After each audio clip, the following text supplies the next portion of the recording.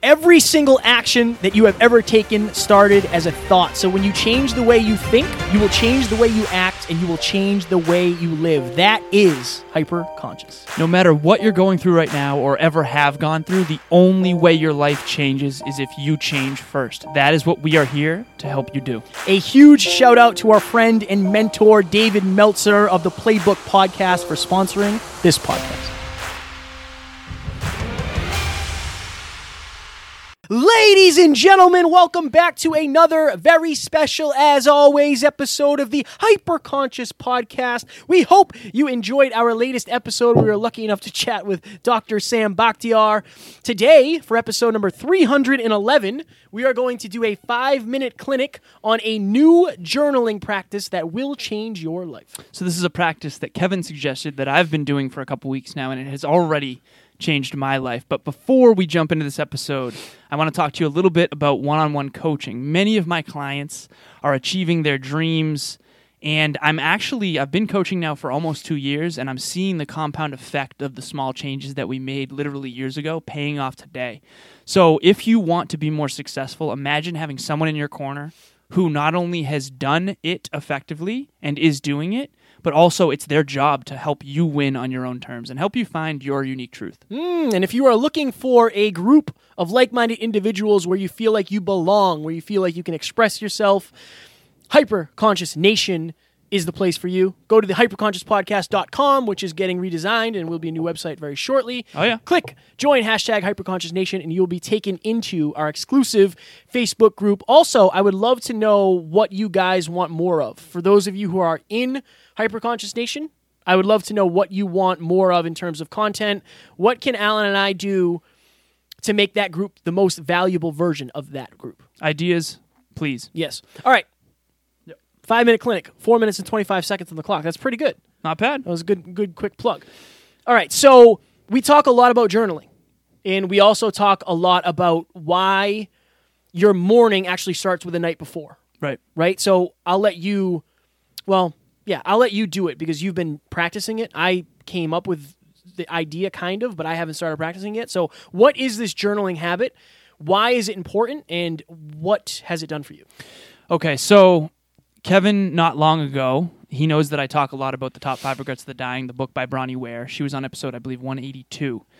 But basically, he said, why don't you journal about the top 5 regrets each day? And I started doing it, and I've developed a lot of what I would consider positive habits in the last 5 years, but this, in my opinion, is the one that I've fallen in love with the most. So every single night before bed, I will ask myself the following questions. They're not questions, so they're statements, but then I will rate myself from 0 to 10 on each of them and then create one thing that I want to do to be more effective. So, for example, number 1 is I wish I had lived a life true to myself and not what others expected of me. So I go into my consciousness and I reflect on my day and I think to myself, how many of my decisions were made from my highest self versus trying to oblige to others or what others expected of me? In other words, how many of my decisions were based on fear of what other people might think or feel versus what I really believed in? Number 2, I wish I hadn't worked so hard on the wrong things. So I look back on my day and I think to myself, like, where did I give too much time, energy, and money to that I could have reallocated to more of the essentials based on what I value most? Number 3, I wish I had the courage to express my true feelings. This is a big one. I remember specifically giving myself a 6 one time because I was in the parking lot after the gym with Emilia and I wanted to tell her how much I love her. But out of fear, I didn't. And that night, I reflected on that. And then the next day, or actually maybe I was with her that night, I remember telling her how much I care about her. I actually sent a screenshot of this journaling habit because I do it in my notes app. And it showed, I wish I had the courage to express my true feelings, number 3. And then it showed a 6 and then a comma. I wish I had told Emilia in the parking lot of the gym how much I love her. And I screenshotted that and sent it to her. So if I didn't reflect on having that feeling but not having the courage to express it, I wouldn't have changed my actions and said that. So imagine the compound effect of that. Number 4, I wish I stayed in touch with my friends. This is a big one that I've been messing up on. I actually haven't gotten above a 2 in this category since I started this habit 2 weeks ago. But each time it's, okay, I didn't reach out to any friends today. I need to do a better job. So that's on me. But again, this is the mirror each day. Number 5, I wish I let myself be happier. This is an interesting one. For me, this is a big one as well because a lot of times, as you know, I'm working really hard. I'm achieving all these things. I'm helping people. And sometimes I get down on myself because my expectations of self are so high, and I don't let myself enjoy the journey quite as much as I probably should. So that helps me check in with it. Before I take the whole episode, you're good, man. You're good. I think this is valuable because of the macro. It forces you to stay accountable in the micro. What does that mean? 36,500.